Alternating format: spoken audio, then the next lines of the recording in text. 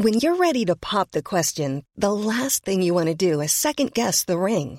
At BlueNile.com, you can design a one-of-a-kind ring with the ease and convenience of shopping online. Choose your diamond and setting. When you find the one, you'll get it delivered right to your door. Go to BlueNile.com and use promo code LISTEN to get $50 off your purchase of $500 or more. That's code LISTEN at BlueNile.com for $50 off your purchase. BlueNile.com, code LISTEN. This podcast is for entertainment purposes only and does not replace your own financial, tax, legal, or financial product advice.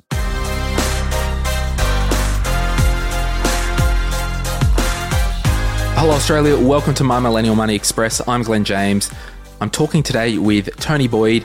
He's the Chanticleer columnist for the Australian Financial Review. He's had over 35 years in finance journalism. And we're talking about the demise of Xinja and neobanks in general. Now, at the end of last year, Xinja announced that they were stopping their banking services and handing back their ADI. So thank you to Tony for joining me this afternoon. The date as at this recording is the 13th of January, and there's a link to the AFR article for those who subscribe in the show notes. It's a new year and we've got a heap of new stuff happening in the My Millennial Money world. Two things I want to talk to you about right now. Number one, our new podcast, My Millennial Health. It's live, it's out right now. So if you want to get your health in order, it's a banging podcast. Jess Spendlove and Chloe McLeod, they are advanced sport dietitians. They're covering a heap of topics, not just health. There's 3 episodes up right now. Mindset, exercise, and setting your new year stronger.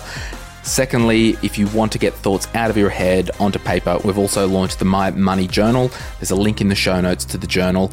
We've had heaps of people purchase that already, so thank you so much for your support. And on with the show. Tony, thanks so much for joining me this afternoon. Yeah, no problem. Glad to be here.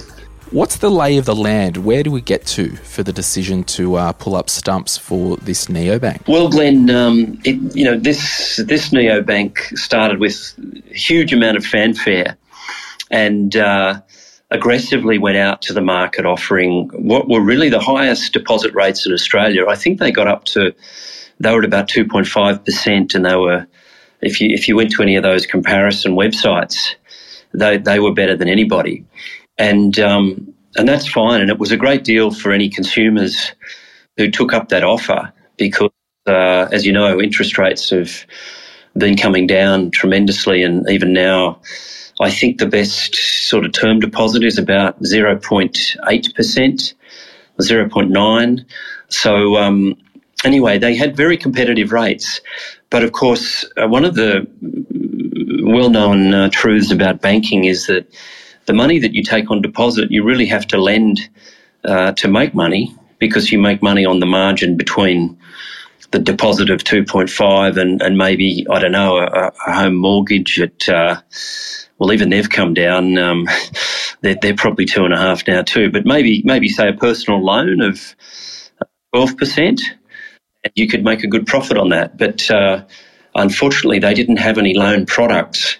And so they were basically funding the deposit with capital raised from investors. And do you think, they burned through almost $100 million of shareholder capital.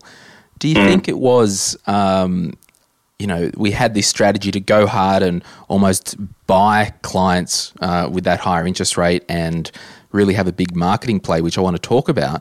But do you think it was some type of strategy change where the world got too noisy with all these startups and they couldn't get the additional capital needed to effectively give out loans? Well, they did admit in a letter the board sent to all the shareholders on New Year's Eve, which I obtained a copy of yesterday, that they just didn't have enough capital to keep this particular business model going. I think the question is, why did they wait so long to get a loan product? Because they still did not have a loan product at the death. Compared to one of their competitors, Volt. Now, Volt has 70 million in deposits. They limited the deposits to a sort of inner circle known to the founders and shareholders, and their first lending product is still not out there, but it will be out there soon. And when they do that, they're going into what I would call a very safe area, which is mortgages. And primarily over 55s, right? Well, no. I think what I pointed out in the column was that a very large percentage of the 70 million in deposits has come from people aged over 55. So I think that just tells you that there's a cohort, there's a group of people who really do live off bank interest. And when these, neobanks were out there, they were very much attracted to them. But if you think about it, COVID hit. We had the worst recession we'd had for years, and the companies admitted that these were some of the headwinds that stopped them. But had they launched a personal loan product over the last 6 months, they would have picked a very difficult time to actually do that, because you would have uncertainty about people keeping their jobs, all sorts of different questions. So maybe that stopped them. For my listeners, to effectively have a bank in Australia, you need to be an authorised deposit institution or have an ADI licence, which is issued by APRA, the regulator. One would have to think that, because it's not an easy process to rock up to APRA and say, give me an ADI. In the business plan for Xinja, there would have had to be, a bit of a runway for APRA to actually grant the license. And then it's obviously come crashing down with this COVID thing. And you talked about the investment from World Investments in Dubai. So a couple of things there. Can you chat to us about maybe why APRA allowed this on the competition front, and then maybe the fallout of not getting that extra capital from Dubai? Yes, well, the banking license they got was issued in September 2019. So that predates the involvement of the Dubai World Investment. They were announced as going to put in about 430 million over 24 months. Now, that was made in March. So there must have been a business plan that was put to APRA in before September 2019 that had a pathway to profitability. I suppose the question that I raised in the column was, at what point did they know that they were not going to get the money from Dubai? Because from that moment, they probably had to go and talk to APRA and say, look, this is not working. We don't have a loan product. We can't make a profit. Now, that obviously happened at some point. The question is when, because they continued, I think, to raise money to keep the thing going. The thing about banking is that it's very capital intensive. And, ironically, the sign of a healthy bank is a bank like Judo Bank, which is another neobank, that's constantly raising capital. Now Judo Bank has raised 1.1 billion. And I was told yesterday they will have about 3 billion in loans to businesses in Australia by the end of next month. So the reason they're raising capital is that, banking is very intensive. Under the capital regulations, you need a capital ratio, which works out at about, in Australia, it's about, for every $100 of business lending, you need about $11.50. So you can see it's very capital intensive. You compare that to, I suppose, our most successful fintech export Afterpay. They don't need any capital at all, apart from just the capital that they have to stand up their balance sheet. You become a bank and you are covered by APRA's regulations. It's very strict, but a growing business making money, it generates organic capital. Do you think, as a sidebar, Judo went after the business lending because the lending criteria is not as strict to direct to consumer? No, I think they went after that because the guys who founded it, Joseph Healy, David Hornery, had worked at NAB. Joseph Healy ran the business bank at NAB. These were very deeply experienced bankers. It turns out that Eric Wilson, who ran Xinja Bank, did work for Joseph Healy, but he was something like 4 executive levels down, or 3 executive levels down below him.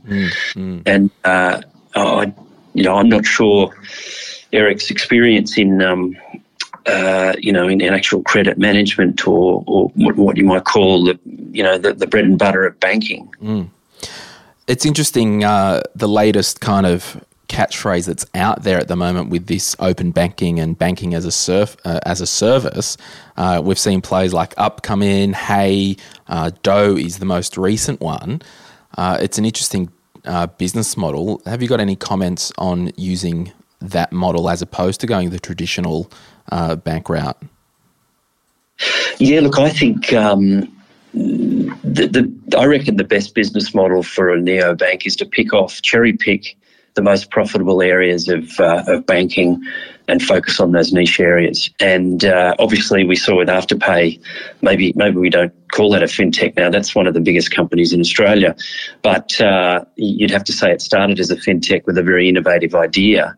And its success is really by targeting the credit card market, which is in structural decline for a whole range of reasons, including the fact millennials and other people don't like paying 23% interest. Yeah, they'll kind of get you, won't it? Oh, they're going to get you. It's just staggering that we've got a cash rate of 0.1%, and you've still got credit cards out there charging 23% interest. But I think Xinja, they went and got a good board of directors. One of their top advisors was a guy, Brett King, from the United States. He was the CEO of a US neobank called Movin. And I thought it was very interesting that Movin basically announced it was shutting down in March last year. It couldn't make a go of doing personal lending. It's just tough. So, but yeah, the banks that focus on niche areas and deliver something that has some technological edge that the banks themselves aren't able to do should do well. And I think for the whole millennial market, you look at the Up and the Hays and the Does of the world, where they are kind of doing that layer approach where we'll just put the tech over the bank and get the bank license, we'll outsource that. It really is a marketing play, and the best marketers are going to win that race, I believe.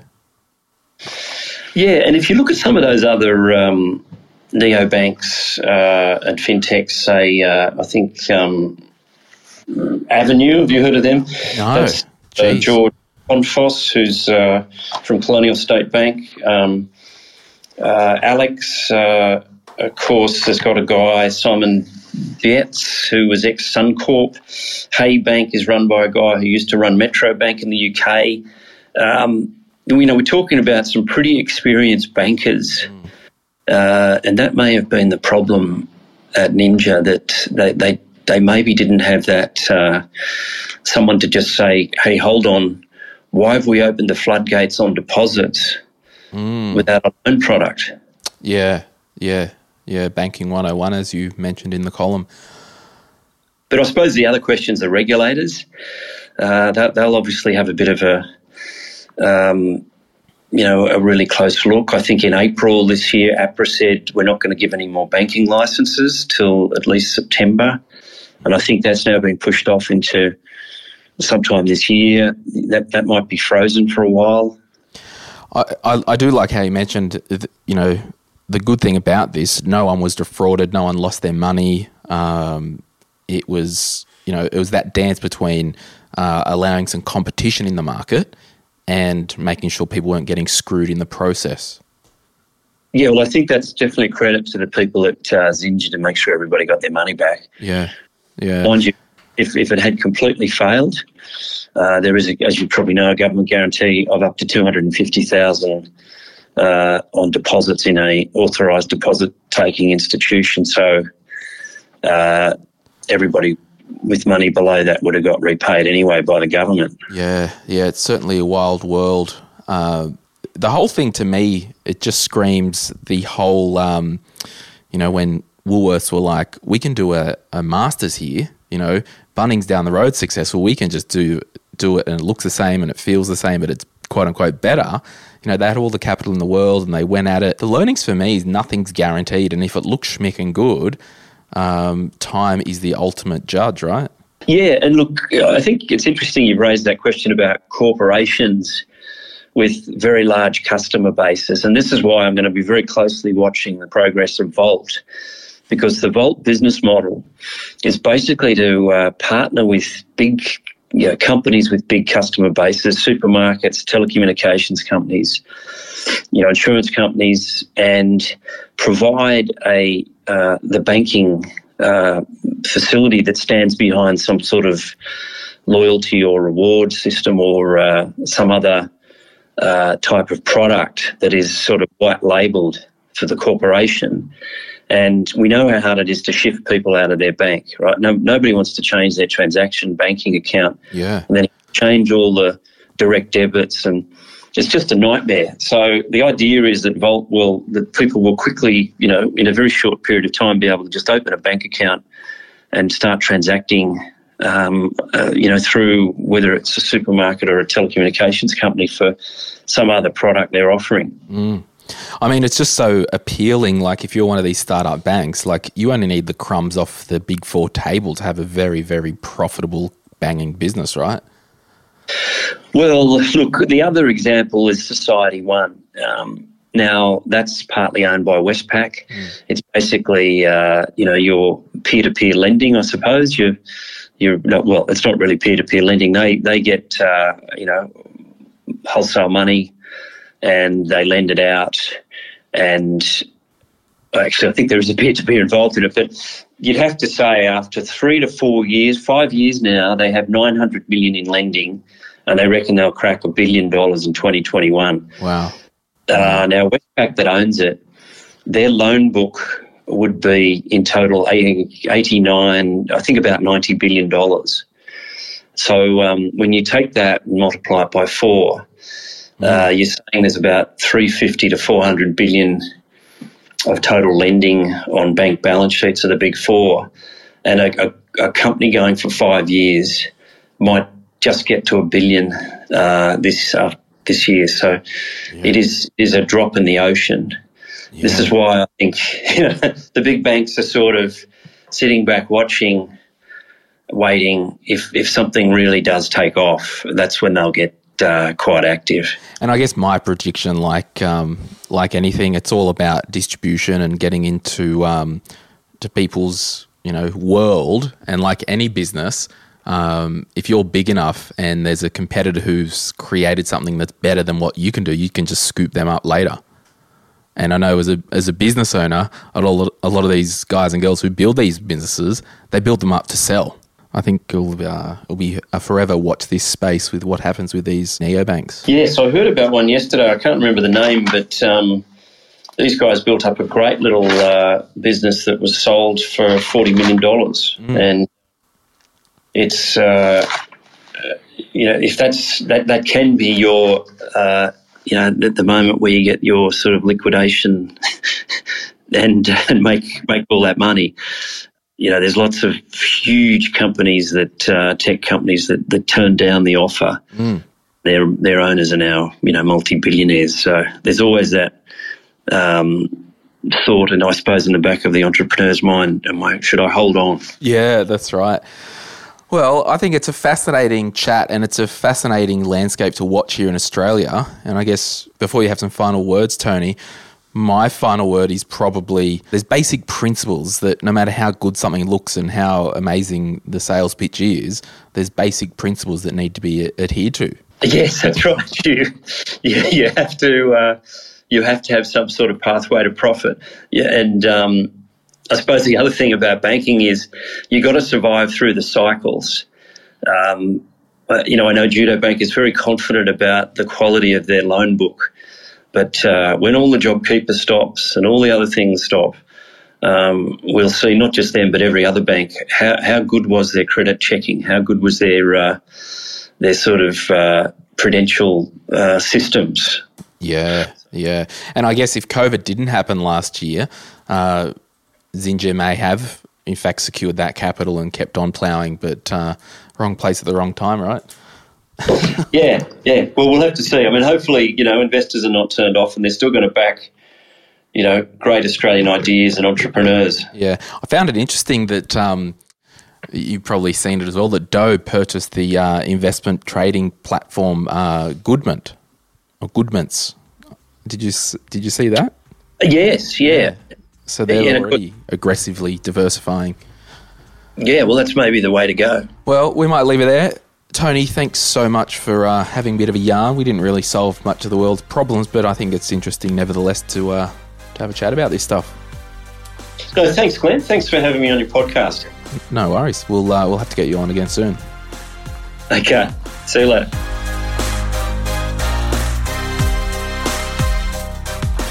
We acknowledge the Darkin Young people, traditional custodians of the land on which our studio sits, and pay respect to their elders, past and present. We extend that respect to Aboriginal and Torres Strait Islander peoples who may listen to our podcast. This podcast is for education and entertainment purposes. Any advice is general financial advice only, which does not take into account your objectives, financial situation, or needs. Because of that, you should consider if the advice is appropriate to you and your needs before acting on the information. If you do choose to buy a financial product, read the product disclosure statement and obtain appropriate financial advice tailored to your needs. Simo Interactive Proprietary Limited, the publisher of the podcast, is an authorised representative of Money Sherpa Proprietary Limited, which holds financial services licence 451289.